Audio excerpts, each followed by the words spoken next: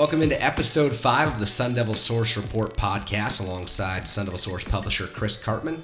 I'm Kerry Crowley. Thank you so much for joining us. We're rapidly approaching the ASU football season, Chris, as we record this just 12 days until the Sun Devils kickoff against Northern Arizona. Hurry. The FCS school coming down from Flagstaff to open the season at Sun Devil Stadium. And we want to kick off this podcast. We're going to do a mailbag style podcast as we talked with our subscribers about the questions that they want to hear answered on both our free and premium podcasts. So we'll get to those later in this episode.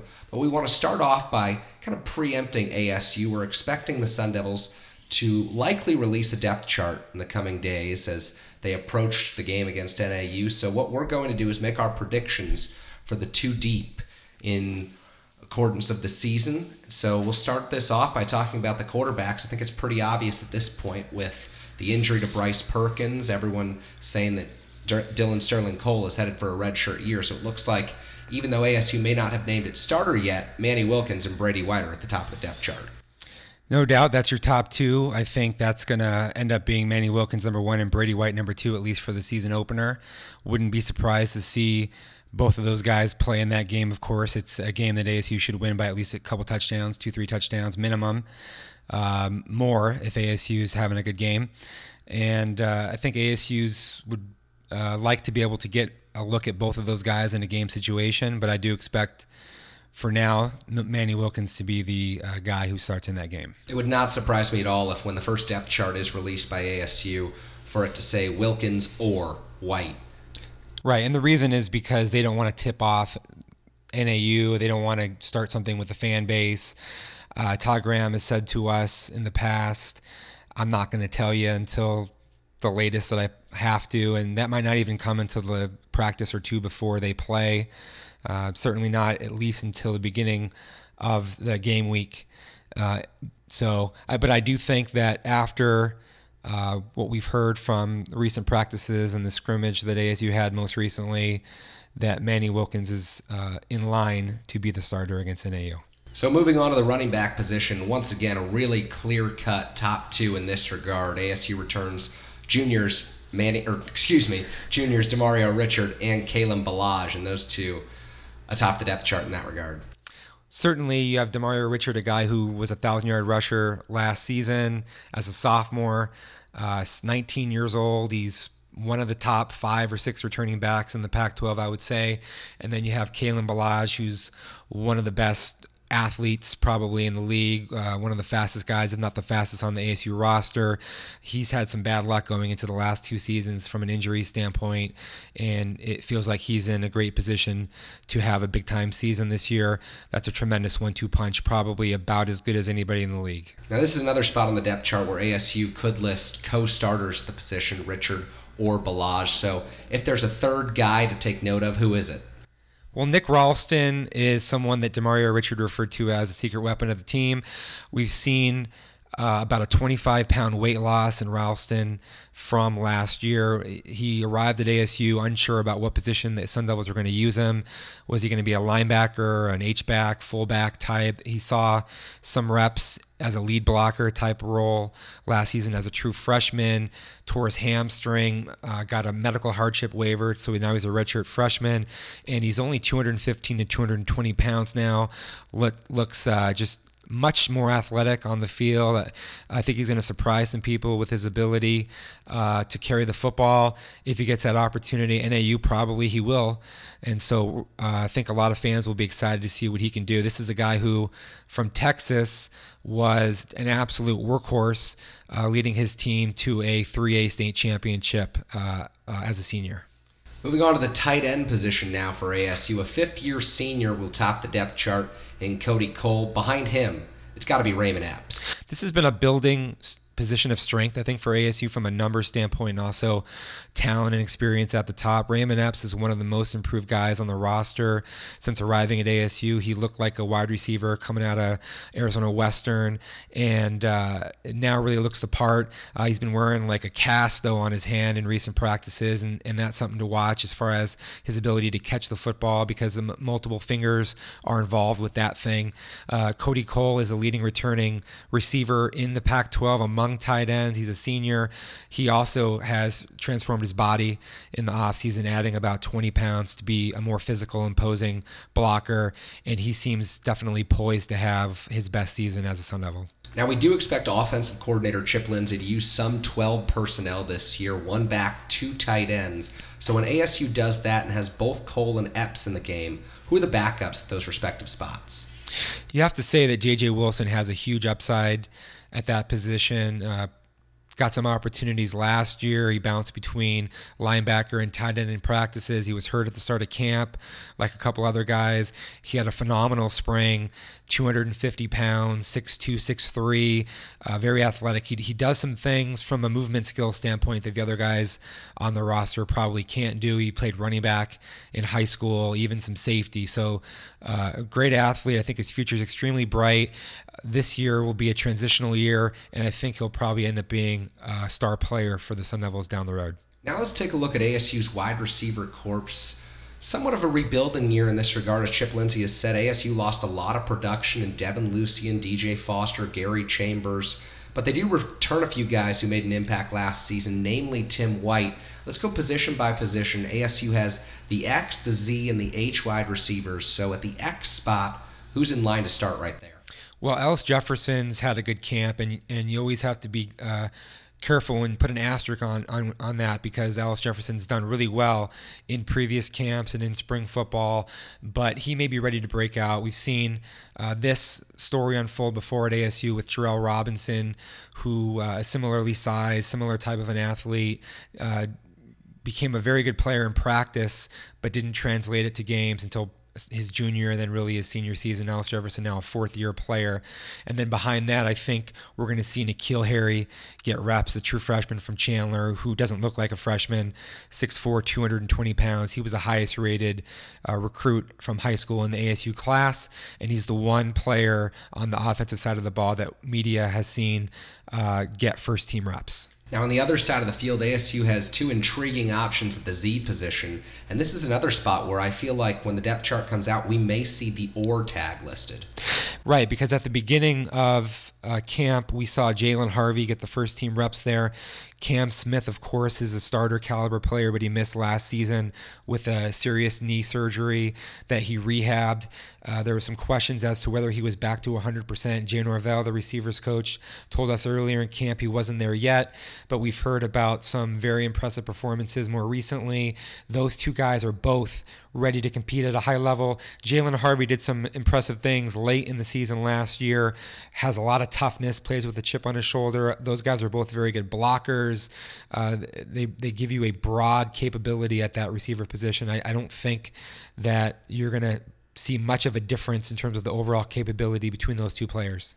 Now, at the H position, that's what ASU is calling it slot receiver. There is no question about who will start there. Easily one of ASU's most important offensive players this season. That's Tim White. Tim White looked, to my eyes, and I think you probably agree, Kerry, in that first week of camp, Town Arizona, like he was maybe just the best player overall on the field.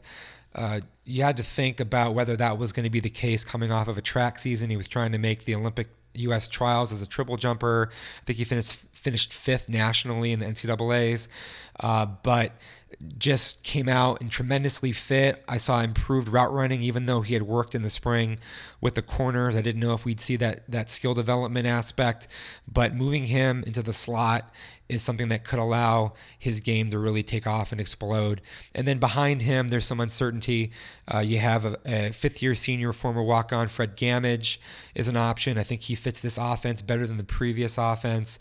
And then Kyle Williams, who is a well-put-together freshman, 5'10", 185 pounds or so, has been pushing for a spot on that 2 deep. Now, something to consider. This is the Sun Devil Source Report podcast, but we do have our Sun Devil Source Report premium podcast where we will be going in depth about how ASU can rotate these receivers if it suffers an injury at one position. Say Tim White comes out, maybe Fred Gamage isn't the first player on the field. We'll talk about all of that in our Sun Devil Source premium report coming out later this week. And Chris, now we'll look at the 2 deep along the offensive line, where ASU has pretty much used a consistent starting 5 across the board since the end of the first week of camp. Yeah, so early on in camp, we were looking at Quinn Bailey as the right tackle. And then at right guard, we saw Zach Robertson, who's a talented redshirt freshman. But those guys have flipped those positions in the last couple weeks. We've seen Zach Robertson at right tackle. Quinn Bailey is a sophomore, who's also one of the more improved guys in a practice setting over the last couple years. I like him as a down blocker in the run game for somebody who's taller, but the pass pro handling speed on the perimeter, that was a little more of an issue. But those guys are on that right side. In the middle, there's Stephon McCray, who, of course, has plugged in at a couple different spots on the interior in recent years over his career as a senior, now going in and likely to become a starter, but still getting pushed at that center position, primarily by A.J. McCollum, who's come on to practice in recent days after being in green earlier on. And then the left side, seems like it's the most intact right now as far as what we'll see early on in the season. Yeah, the left side right now, it's got Sam Jones as the starting left guard, Evan Goodman, the only returning starter, as the left tackle. So when you look at the two deep along this ASU offensive line, there's going to be a lot of rotation if ASU does suffer an injury at a position, if, for instance, someone isn't well equipped to handle the challenges of being an every down player. The 6 through 10 guys on the depth chart aren't necessarily going to be the guys who are the number 2 at the left tackle and the number 2 at the right tackle spot. And that's another difference that we'll get into on the Premium podcast. We'll talk about how ASU will rotate those players. But when you just look from left to right across the offensive line, of late, Cole Cabral, true freshman, has been playing at the left tackle spot. Alex Lasoya, junior college transfer, has surpassed Connor Humphreys over the past week at left guard. A.J. McCollum, who we mentioned, a setter. And then we've got Steve Miller playing right guard right now, backing up Quinn Bailey. He's probably the number 6 guy if we were to rank them, which we will do later on in that Premium podcast. And then Mason Walter is the other backup tackle at right tackle. Yeah, I think, as you said, Kerry, there's going to be some movement depending upon who goes out, what Chris Thompson, the offensive line coach, says, and really echoing what a lot of offensive line coaches tend to do is they want to figure out who the best 5 are. If one guy comes out of the lineup, it's not necessarily the guy who plays behind him on the depth chart that gets immediately inserted in. There's sometimes a musical chairs that reconfigures that group, and that's something that we're really going to expand on in the Premium Pod. So now let's move over to the defensive side of the ball, where ASU will do a number of different things this season, but we'll keep it basic for now.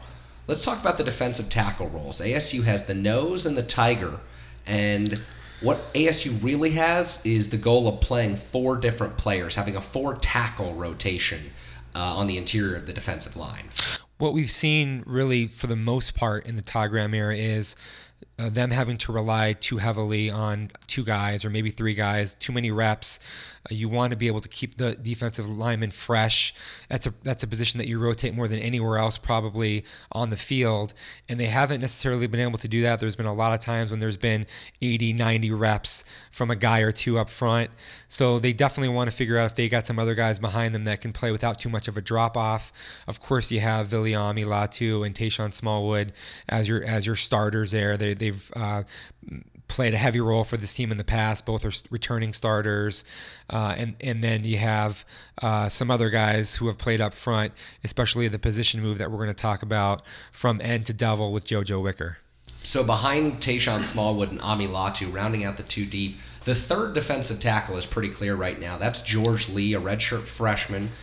He was in line to play a little bit last year before he was sidelined with the disciplinary issues. And then Trammell Topps, who just received a scholarship on Monday afternoon. Yeah, we have been saying really for a while that Topps had pushed past some of the defensive tackles that are out there. I think he's probably still battling Corey Smith for that 4th spot, but Topps getting that scholarship was a big deal for him, of course, as a transfer out of Arizona Western, and he's a relatively stout guy. I think he can hold up at the point of attack, and it would be a big for ASU if either Smith or if Topps is able to be an active 4th player. What Todd Graham really would like to do is see no drop-off in production, because that would allow him to rotate the defensive tackles more freely. But let's slide out right now and talk about defensive end. And the guy topping the depth chart right now, was actually a defensive tackle last season, was playing more on the interior of the line, and now he has an opportunity to use his skills on the outside of the defensive line. Renell Wren is absolutely one of the most imposing physical specimens on the roster. You talk to Sean Griswold, the ASU strength coach, and he says nobody lifts weights like Renell Wren. 6'5", 290 pounds, almost no bad weight on him whatsoever. He's had to work on a lot of fundamental improvement, pad level, things of that nature, but he seems to be making that transition as he's going into his third season at ASU, and they're going to rely heavily on him. And then behind him, you have a senior in Edmund Boateng, who's played quite a bit since arriving at ASU from the junior college ranks out of New Mexico Military Institute. And so those are your two deep right there. Perhaps Jalen Bates can challenge for a spot there over the course of the season. We'll see how his development moves along. But the player right now starting at devil backer on the flip side of the line, really when ASU lines someone up on the boundary side of the field in a rush end position, as Todd Graham called it in recent weeks. JoJo Wicker, a player who played defensive end a little bit last season, was a freshman All-American. ASU entered camp kind of with a void at the devil backer spot, with Doug Suttle's eligibility still in question, and JoJo Wicker looks like the real deal so far. Well, he's the best pass rusher, I think, on the team in space, on the edge. And Wicker's worked hard to get his body into tip-top shape. He lost about 15 pounds. He looks like he can play that position, especially as explosive as he is. And then there's a couple guys behind him, and really you can go a couple different ways with it. You have AJ Latu, who's more of a hybrid end/devil, plays from a 2-point stance, whereas Wicker has the ability to play from a 3-point stance. But he's got a good motor and can be effective in a role. And then Karan Crump has probably been the most impressive junior college newcomer on the roster from the spring till now. He's a great athlete, but a little bit more of a pure pass rush guy as a 6'4", 220 pounder. So really three names to keep in mind there, even though we're talking exclusively about the two deep right now. And all three players who we mentioned at the devil backer position should see playing time over the course of the season as ASU rotates its personnel in different sub-packages. But let's look at the linebacker level right now. The Sam linebacker, really ASU's strength in the middle of the defense, a guy who's been there for 4 years now in Salam Ofiso. Yeah, you have to say the inside linebackers are the heart of ASU's defense, literally and figuratively. You have in Salam Ofiso at the Sam position, a guy who's among the league leaders in tackles for loss, in total tackles, solo tackles most important among linebackers, and Carlos Mendoza is a veteran guy who's played behind him. But really, you have a 3 linebacker rotation depending upon if somebody goes out of the lineup, and that's next to Salam Ofiso, starter Christian Sam, who played at that will position last year, but he can also play Sam or really any of those spots because he arrived at ASU as a Spur. And then DJ Calhoun has primarily been a sub-package guy, but he's gotten a lot of first-team reps this year in camp because Sam's been nursing rehabilitation from a hip injury that had arthroscopic surgery. Sam looks ready to go, but certainly you have 3 guys who are starter caliber there. So we do know that ASU has a 4-3 package this season because they have those top 3 linebackers in Salam Ofiso, DJ Calhoun, and Christian Sam. But really, if we're looking at the ASU defense of the past, none of those players fits in the traditional Spur role. So when you're looking at if ASU is going to continue using its base defense in regular fashion, who's at the top of the depth chart at that Spur position? This has been the most interesting thing to follow because I think a lot of ASU fans know that Todd Graham is planning on moving Lio Mokiola to that back level safety spot away from Spur, where he's had a home and been one of the best players on the field when healthy in the last couple of seasons at Spur. And right now it's very much still in flux. Tyler Wiley is a former high-profile local recruit out of Chaparral who's gotten 1 reps there. He moved from a cornerback to Spur, and we think that's a really good fit for him. We were talking even advance of that move, that's probably what he was going to have to do in order to see the field. And then Marcus Ball is a guy who started camp this year as the first team at Spur and got a little banged up there with a foot or ankle for a few days, but certainly that's a very much of a close competition and something that I think that we'll see multiple guys there early on in the season. Yeah, you really get the feel that the Spur position is the furthest of any position on the defense from being settled right now.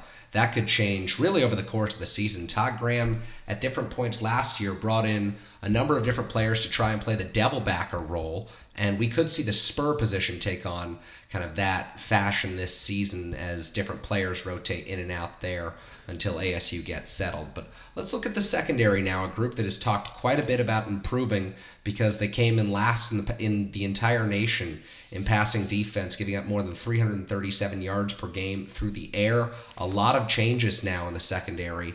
And the top four cornerbacks right now are relatively clear-cut, even though we won't mention Maurice Chandler in that light. He's a guy who could break into that mold by the end of the season. But the starters at the boundary corner position, it's Kareem Orr, a sophomore who played mostly safety last season. At the field corner position, it's Gump Hayes, Dechavon Hayes. And then behind him, and behind Orr, you've got Bryson Eccles and Robbie Robinson.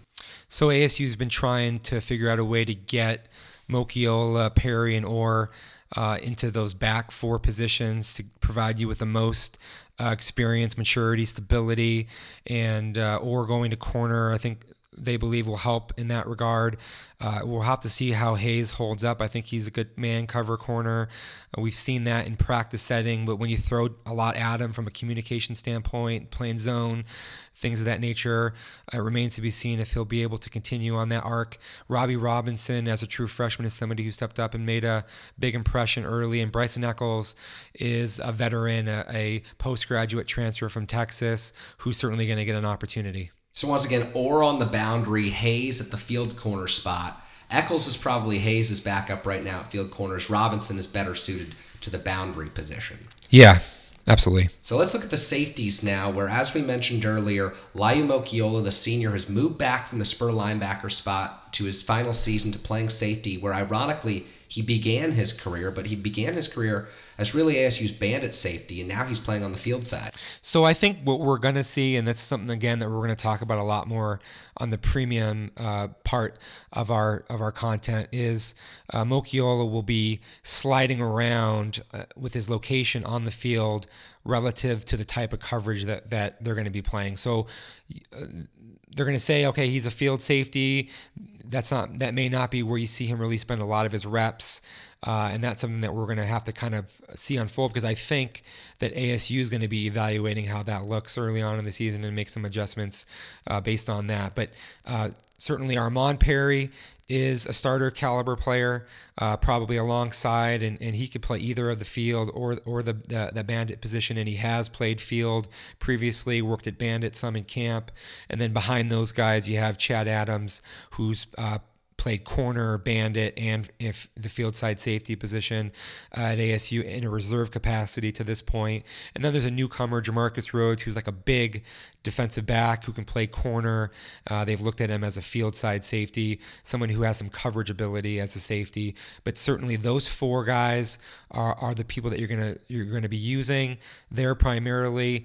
And we'll see if they tailor that even more specifically to the types of opponents and down and distance situationally. So there you have it, ASU's two-deep depth chart as predicted by Sun Devil Source. Less than 2 weeks to go until the regular season opener against Northern Arizona. And Chris, before we get to the mailbag session, I want to take a quick break right now and talk a little bit about Sun Devil Source subscribers and talk about the opportunity to become a premium subscriber, get access to our Devil's Sanctuary forum, access to the Sun Devil Source Report premium content, and access to really so much more. What are some of those benefits? It's been awesome to see how this thing has unfolded in the time since we came to Scout about 1.5 years ago now. We just had numbers across the board that were phenomenal in the month of August. The most number of member signups that we've ever had in a month. The most active message board that we've ever had in the month of August. The community is really building into one of the most formidable, strongest, and most robust community among all the Pac-12 schools across all sites. If you look at the board just here in the last week or so, we have a thread specifically on Sun Devil Stadium that's going to become the first ever thread to get 100,000 views on any message board of ASU. And that's quite a remarkable thing. And what enabled that is we had dozens of photos of the stadium from the inside that nobody else has ever seen before. We talk about things on that board in a much deeper type of perspective than you're going to get pretty much anywhere else covering ASU athletics. And the amount of premium content that we have is we keep it above 50%, I would say, on average, which means that every week you're going to get one or two pieces of content that nobody else is going to see from a level of depth or perspective that goes well beyond what you're going to see in the normal reporting that you would get in most places covering a team. So when you pair the reporting that we do, breaking stories, and the analysis that we do, including player evaluations, capsules on every single player on the roster, expansive details on post-game, game previews, and then the best and biggest community of any ASU message board. It's really something that for $9.95 a month or $100 a year is a can't-miss thing, according to many of our subscribers on the site. And now, before we move on to the mailbag, here's my quick selling point. So far in August, everyone wants to know about the quarterback competition. Sun Devil Source was the first to report that Bryce Perkins suffered an injury, was considering a transfer, and he ultimately decided to stay at ASU. After ASU's pivotal scrimmage on Saturday, Sun Devil Source was the first to report which quarterback had the best day and why that quarterback had the best day, and that was a closed scrimmage. So that is premium content that only our subscribers can get. And in the month of August, we've also launched the Big Board, the 2017 Recruiting Big Board, so you're able to get all of the most up-to-date information on the recruits ASU is locked in on. We're going to advance the narrative on all of these things. And if you look on the Big Board for an example, you take a glance at that, subscribers already know that we give you a rating of every single recruit that ASU is in on and the likelihood of them ending up at ASU, and that changes on a day-by-day basis. We have daily updates all in one location, in one form post that then contains a link to everything that you're going to ever want to see in recruiting. Certainly it's the biggest community out there with ASU athletics, and it's something that we take a huge amount of joy and passion in providing to our readership. Now, we were thankful for our readership today, especially because they're enabling this next segment. If you were a Sun Devil Source Premium subscriber, you had an opportunity to contribute to our mailbag segment. We're going to go ahead and answer some of those questions. We'll start off with the first question that I think is really intriguing. So many questions about Chip Lindsey and what he's going to bring to ASU's offense this season. This question says, new ASU offensive coordinator Chip Lindsey, is his offense going to more resemble Gus Malzahn at Auburn with the read option or Mike Leach at Washington State?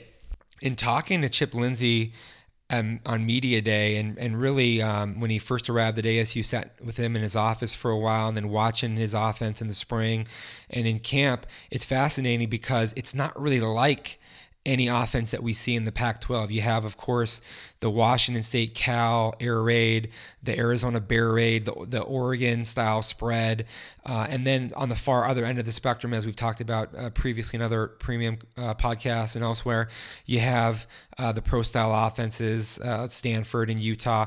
Well, ASU is not that much like any of them. There are elements of Malzahn that are more on the run side, and then there are elements of the air raid and maybe some pro style that's on the passing side. And this is really an amalgamation of all those types of things. And even Chip Lindsey told us it's quite unique to college football because it's a product of all of his experiences as a coach, where he started as a wing T assistant coach, became an air raid, Tony Franklin system type disciple, then incorporated Gus Malzahn, and now we're seeing all of these things kind of melded together in the latest evolution of offense at the college level. So you really see some different things from Chip Lindsey's offense that you're not going to see in the Pac-12. You'll see many of Washington State's kind of package plays with the replacement runs and the style of running plays, but ASU is much more committed to the run than Washington State really will ever be under Mike Leach. That's an important distinction. 2,000-yard rushers last year at Southern Miss makes that as clear as anything. We'll get to the topic of 2,000-yard rushers later on in this episode. Our next question, what are the chances of Dylan Sterling Cole, a true freshman, seeing the field this year? Well, I put about a 10% chance on it, and that's unscientific, of course. I think it's probably only going to happen if you have two quarterbacks ahead of him who both really struggle, or one struggles and one gets injured, or something along those lines. Other than that, it's just probably not going to happen. I think he has the physical tools. Certainly, he's got a chance to be a really good player at this level, but it's just asking so much for any true freshman to come in and be able to do that, especially when they arrived in the summer and not in the spring. So when you have three quarterbacks on the roster, two really competing for the starting job, Bryce Perkins was competing. The follow-up to that question of the current QBs on the roster, who's most likely to transfer and why? Well, that has to be Bryce Perkins. As we reported, he was on the verge of transferring before the significance of the neck injury was learned. He was actually, by our reporting, in the process of getting a scholarship release request in order to explore transfer possibilities. And then the injury led to a reevaluation of that. I don't know what's going to happen after the season or the spring, because there's too many variables about how things can unfold between now and then that you have to account for. But certainly the greatest odds of a transfer would be Bryce Perkins. Next question, also on the quarterbacks. As you can see, a big theme developing here. Everyone wants to know quarterback information. Has Todd Graham already set down the quarterbacks and said, we're going to pick one guy, but we'll play the other in the first two games just to make sure? We don't know if that's happened or not. Asked him very directly following a recent practice if the plan was to play two quarterbacks or what the odds are that they would play two quarterbacks.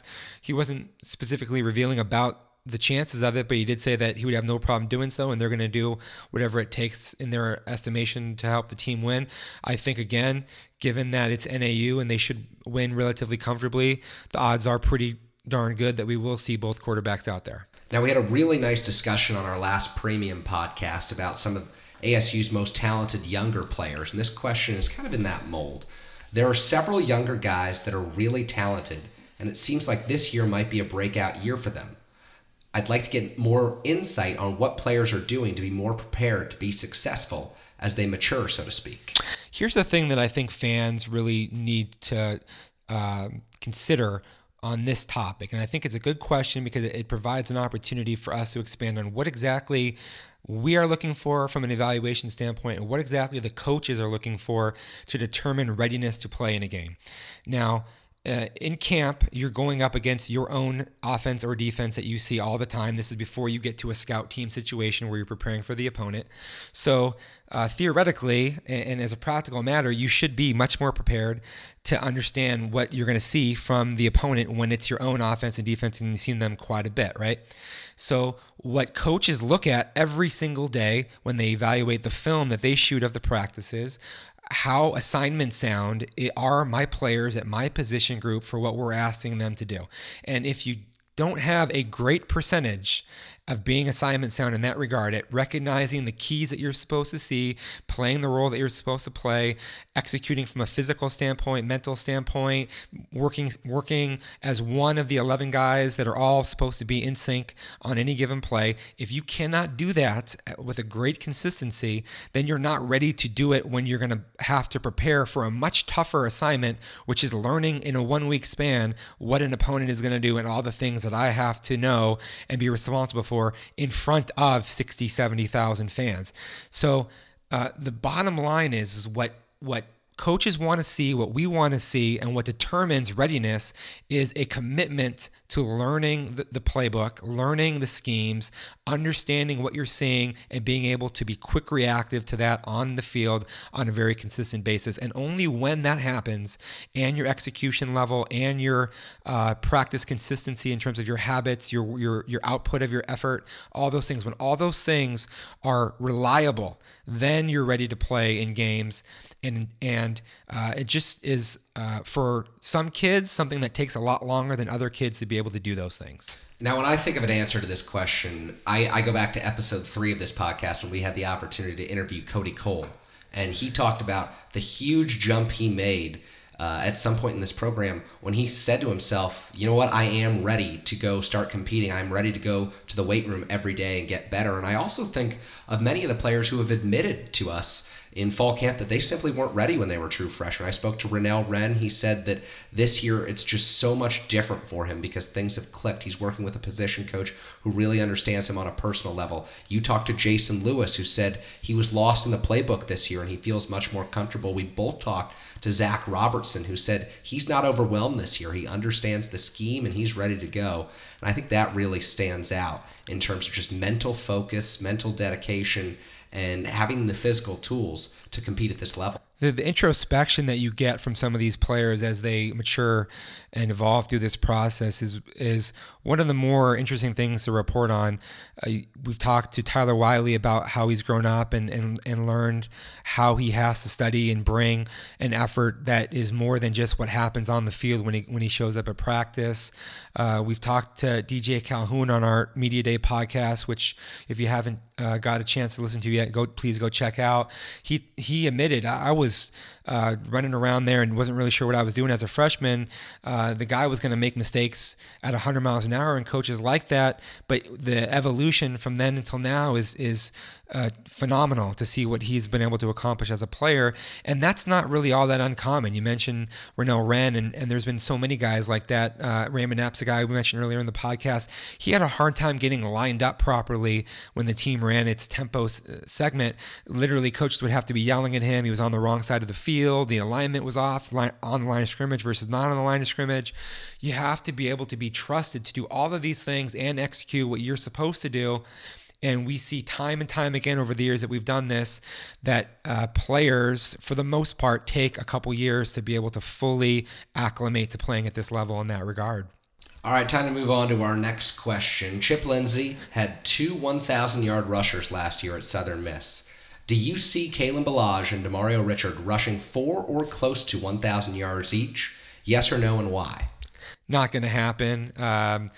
If it did happen, it would be the most impressive accomplishment probably in college football this season overall, because it's extremely rare. It's happened one time at ASU previously. I believe it was 1973.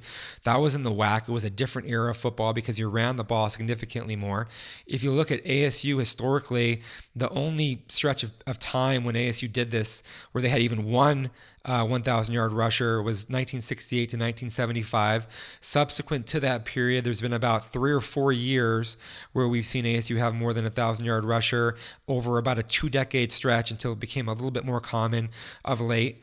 And Demario Richard, of course, did it last year. But to be able to have 2 guys do that, even when you have an inexperienced quarterback and you're going to rely heavily on those guys, it's just a very small % chance that that's going to happen. It would be so difficult when you consider that Chip Lindsey was doing that in Conference USA, and then to do that in the Pac-12. These coordinators, these players are much more experienced, and they know what to look for in terms of when either player is on the field. So that would really be one of the most remarkable feats in college football, as you said, Chris. Let's move on to our next question.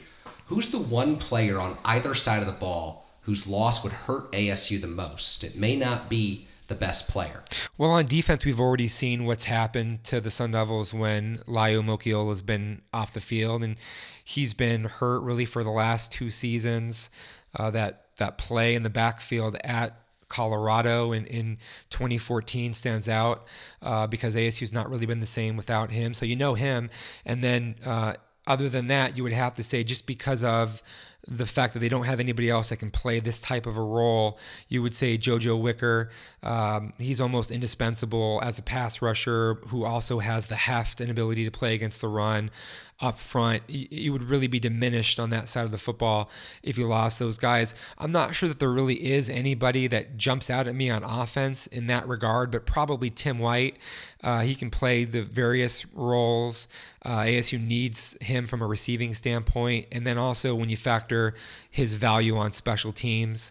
And then maybe secondarily, I would say Demario Richard because of Chip Lindsey's reliance on passing the ball to the backs and what Demario Richard is able to do from that standpoint, from a protection standpoint, and just his leadership element. All right, let's move on to our next question. Do you have more confidence in the offensive line play or ASU's quarterback play this season? Probably offensive line, and the reason I would say that is just because you have a pretty healthy group there, and they're young, and they're big and athletic, and while they don't have the experience, I think there's a chance for them to coalesce relatively effectively as the season wears on. I think when you have a quarterback who's never played at this level, that could very well be a much longer process, and we haven't seen enough standout play based upon the media restrictions on the availability windows. So I would say the offensive line, although that's relatively close. I think that I would go with the offensive line play as well, and one of the reasons to me is I think there's 7 or 8 options that ASU really has for 5 positions, and that's more depth than the Sun Devils may have necessarily had in the past. Yes, it's inexperienced depth in guys like Zach Robertson, Steve Miller, maybe a guy who hasn't really proved himself quite yet in Sam Jones, but I think there's so much potential at these spots. When you look at their respective body types and their frames and their overall skill sets, their recruiting rankings, their high school film, all of that adds up to their potential for success in the future. And I think by the end of the season, the offensive line play should be stronger than the quarterback play. I agree. I think probably the only big concern would be how you handle speed rushers on the edge. But other than that, I think it's trending in the right direction. I think you make a great point because from about the 3rd or 4th guy through the 8th guy, it's very competitive depth there, and you have different guys that you can plug into various spots to figure out a good combination. So even if it's not exactly as effective as you want early on, you have the ability to figure that out. Our next question. We talked about the 2 deep earlier. Is there anyone on that 2 deep that you see emerging to have a starting role later on in the season? Gosh, that's really hard. I would say there's a possibility in the secondary. You have Jamarcus Rhodes, who's a newcomer as a junior college player. He missed a bunch of the spring, but he's looked good in his reps, and you have some softness there in the defensive backfield. Is Deshaun Hayes going to be able to perform at that field corner position in all of the ways that you would like to use from a coverage standpoint, or could Bryson Eccles push up there, or maybe Robbie Robinson could push up there? Up front, I think even though you have really great solidified guys, George Lee is a good player, and we'll have to see what happens with him. Circling back to the offensive line, that's where you have Steve Miller, who's a redshirt freshman, but one who has a lot of promise down the road. Kyle Williams, maybe if he gets an opportunity, could flash and get more reps, even though he's probably not going to be a starter. And then N'Keal Harry, we have to mention, is somebody who could eventually become a starter, even as a true freshman at that X position. Yeah, Harry's talent is so evident. He's already basically passed up Terrell Chapman at the X spot on the outside, and Ellis Jefferson, a guy who's always played well in camp but doesn't have the on-field production to show for it through the years. We mentioned it could be a big year for him as he's entering his 4th season with the program, 3rd on the field, so that will be an interesting battle to follow over the course of the season. Our next question, we'll get through this one quickly. Have you seen less involvement with Todd Graham in specific instances in fall camp, and has he been in more of a supervisor role? I noticed that in the spring a little bit more than we have in the past. You see him sort of meandering between the position groups, doing some individual coaching of players at various spots, doing some engagement between assistant coaches and players in certain ways, being an evaluator on the field. In the past, he had been primarily working with the defensive backs and the cornerbacks quite a bit in skill periods, so you didn't see that as much. I didn't notice this as much in camp in the last few weeks, but part of that again is limitations put upon reporters who are able to observe. I do think where we're going to notice this is probably going to be in games, because I believe that when he's not calling plays and he's not as sharply focused on the defense on a every down basis, that he'll probably spend more time talking to the quarterback and nurturing that position, being maybe more involved with working with the offensive coordinator, and because he did say from a game prep standpoint, he's going to be more of an analyst and help to make sure that offensive unit is as prepared as it possibly can be going into the season. So I think some of it will be behind the curtain that we don't see, and then we'll also notice some things that are going to be smaller on game days. Yeah, there's no doubt that he will have a big role with the defense. He always had throughout his career, but it does seem like he and Keith Patterson are completely content with using this system where Patterson calls the plays that they used in the past when Graham was maybe dealing with more inexperienced offensive coordinators. Mike Norvell was with him for a while, so he was able to focus more on defense because he knew what he was going to get out of Norvell. Well, he didn't always know what he was going to get. Yeah, there was. I think this last season was frustrating for Todd in some of that respect, because what he candidly said was, I thought in a couple games we were going in with a certain agenda or focus, and then it didn't end up being exactly what I wanted. But certainly, to your point, it is true that with a first-year offensive coordinator and his comfort level with Keith Patterson, especially as he's become more immersed with this ASU roster from a personnel standpoint, Graham's going to be a lot more comfortable being able to be a CEO-type personality. Now, our final question: how do you believe the staff will handle sub-packages in game situations? For example, Cal and Oregon's pace doesn't permit too much in the way of substitution on the fly, so are we more likely to see a sub-package for an entire game? This is something we'll get into a lot more in premium podcasts, and I suggest if you really are into the whole football wonky stuff and you want to understand it at a more granular level, that's where it's going to be. But we've already seen ASU in recent years play the Washington States and Cals of this world in a base nickel alignment, and that's probably what we're going to see moving forward, because why wouldn't we? It's just a defensive back who can cover, because those teams are much more pass oriented, and then maybe you get a little heavier with your personnel groupings as you play teams that are more run heavy and load up the box more on the offensive side. Really no time like the present to sign up for SunDevilSource.com. Premium subscriptions are going right now. And we're going to get into, when in advance of ASU playing every game, we're going to talk about what specifically you're going to be seeing from a defensive coverage shell, personnel groupings, how they're going to employ all of their pieces, all that stuff we get into at a very in-depth level. Almost too much sometimes for me. Almost too much. Well, it's almost too much for this podcast. We are done with our questions on the Sun Devil Source Report mailbag episode. Coming up next week, we'll have our season preview. Looking forward to that episode. For Sun Devil Source publisher Chris Cartman, I'm your editor, Kerry Crowley. Thank you so much for joining us on episode 5, and stay tuned for our episodes later on throughout the season.